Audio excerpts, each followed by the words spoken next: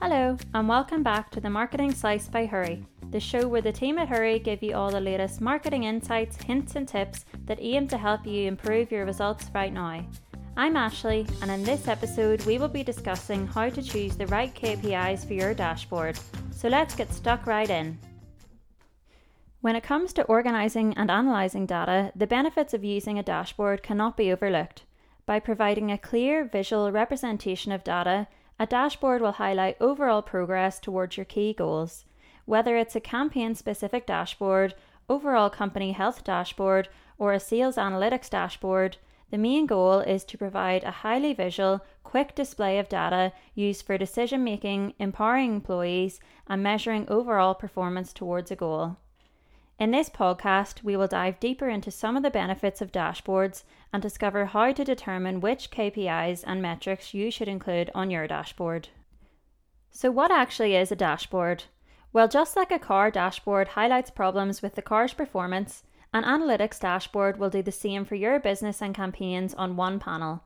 Instead of seeing an engine warning light or a fuel empty symbol though, you will see numbers, values, charts and graphs, and from this you can decipher what is performing well and what areas need improvement. A good dashboard guides you to do more of what's working well and less of what is not by pulling in data from numerous sources and platforms and presenting them all in one place. So your marketing dashboard might pull in data from your email marketing platform like MailChimp or Klaviyo, your website's performance from HubSpot or Google Analytics, your social media metrics from LinkedIn and Facebook, and your sales data from Shopify. Think about the amount of time you would spend manually going into each of those platforms and exporting the data for a report.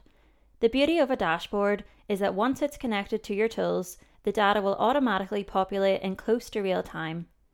Other benefits of using dashboards include improving communications and data visibility between teams and departments, identifying areas for improvement, spotting patterns and trends in historical data, and they allow you to track the most important KPIs in one place.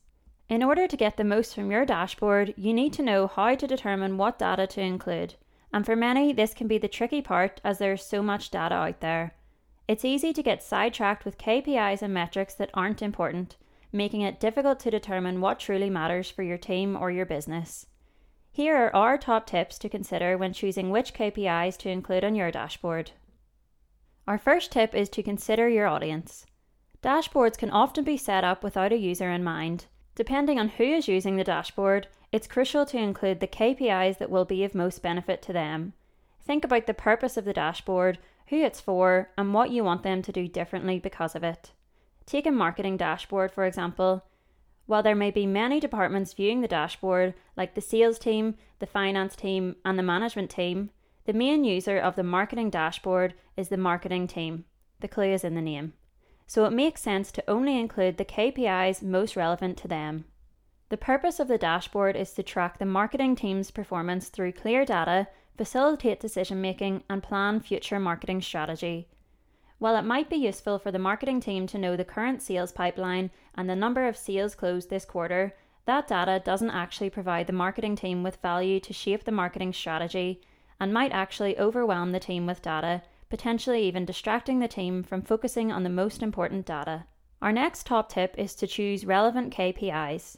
A dashboard must measure something meaningful and should be directly linked to your main goals and objectives. Start with a clear understanding of key business objectives and use this to decide what KPIs are needed that clearly show progress towards those goals. If the KPIs are not relevant, then they're quite literally a waste of space on your dashboard. If a KPI has been created using the SMART technique, specific, measurable, achievable, relevant, and time-bound, then you're off to a flying start, as they will already have been created with your main goals in mind. If you're not sure how to create SMART KPIs, ask yourself the following questions. What is your overall goal or target, and how will you measure it? How will you know if or when you've reached your goal? What types of values or measures will provide you with the evidence to show that you're on track to achieving your goals, and where will you collect the data? KPIs are only useful when they show what your specific indicators of success are in a way that can actually be measured. So if one of the main objectives is to grow the business, then you will want to ensure all of the KPIs in your dashboard relate directly to this goal. You might want to include sales revenue, net profit, monthly recurring revenue, or the number of active customers.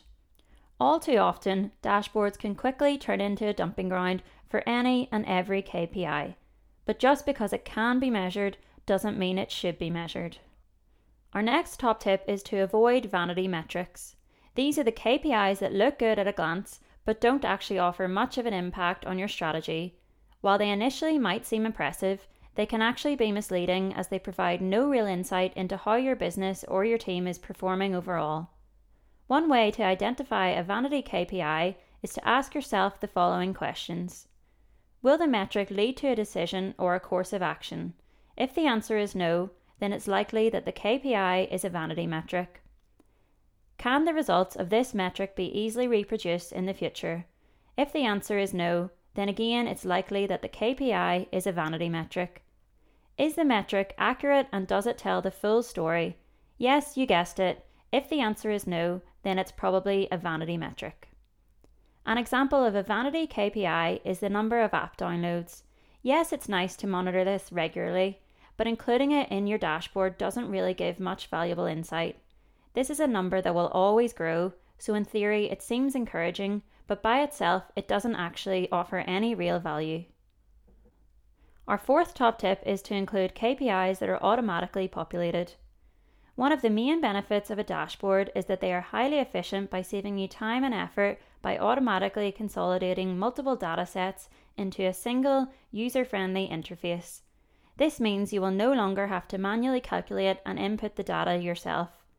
But if you choose KPIs that are coming from a platform or a channel that is not connected with your dashboard, then you will need to manually calculate and enter the data directly. Inputting data this way greatly increases the chance of human error occurring, especially when copying and pasting data in different formats from various platforms. If users are making decisions based on the dashboard, then those decisions could be based on incorrect data. Dashboards are intended for rapid consumption, so should update fast and often. Manually inputting data may result in a lag, especially if the person in charge of updating the data is off work or simply forgets to update the dashboards. If the manual KPIs haven't been updated, the data quickly becomes unreliable and outdated, making it difficult to accurately assess or analyze the data. Our final top tip is to include both leading and lagging KPIs. The whole point of a KPI is to highlight performance and track progress towards an intended result or goal. Basically, they are how teams track their performance, but there are different types of KPI that should be included in your dashboards to get the most value. So to get a much better shot at success, it's best to know how you've performed previously and how you're performing now. To do that, you should include both leading and lagging KPIs. A lagging KPI is backwards looking, showing what has already occurred to gain insights for future success. Leading KPIs, on the other hand, are forward-looking and help lead to success by meeting overall objectives. They highlight if you are currently on track and help you plan ahead to reach your goals. Say, for example, you're a sales rep and your goal is to increase sales. For your leading indicator, you could include new opportunities and the number of calls, meetings, and demos you got planned, and your lagging indicator could be total sales revenue or closed won opportunities. It isn't always easy to find the right KPIs for your dashboard, but once you have, you will be able to see the bigger picture much more clearly. Every business will have different goals and objectives with different KPIs to measure performance. The trick is to keep these in mind at all times, along with who will be the main user of the dashboard, what they want to use the dashboard for, and ensuring the dashboard is integrated with the right tools. From sales and customer service to HR, accounting, and more, every department can benefit from seeing their data on a dashboard, as long as it's the right data. If you've enjoyed this podcast, then you can subscribe for free anywhere you get your podcasts. Feel free to share with a friend if you think they might enjoy it. And don't forget, you can find other resources like guides, videos, blogs, and infographics over on our website at www.hurry.co. Thanks for listening, and we hope you'll join us again soon.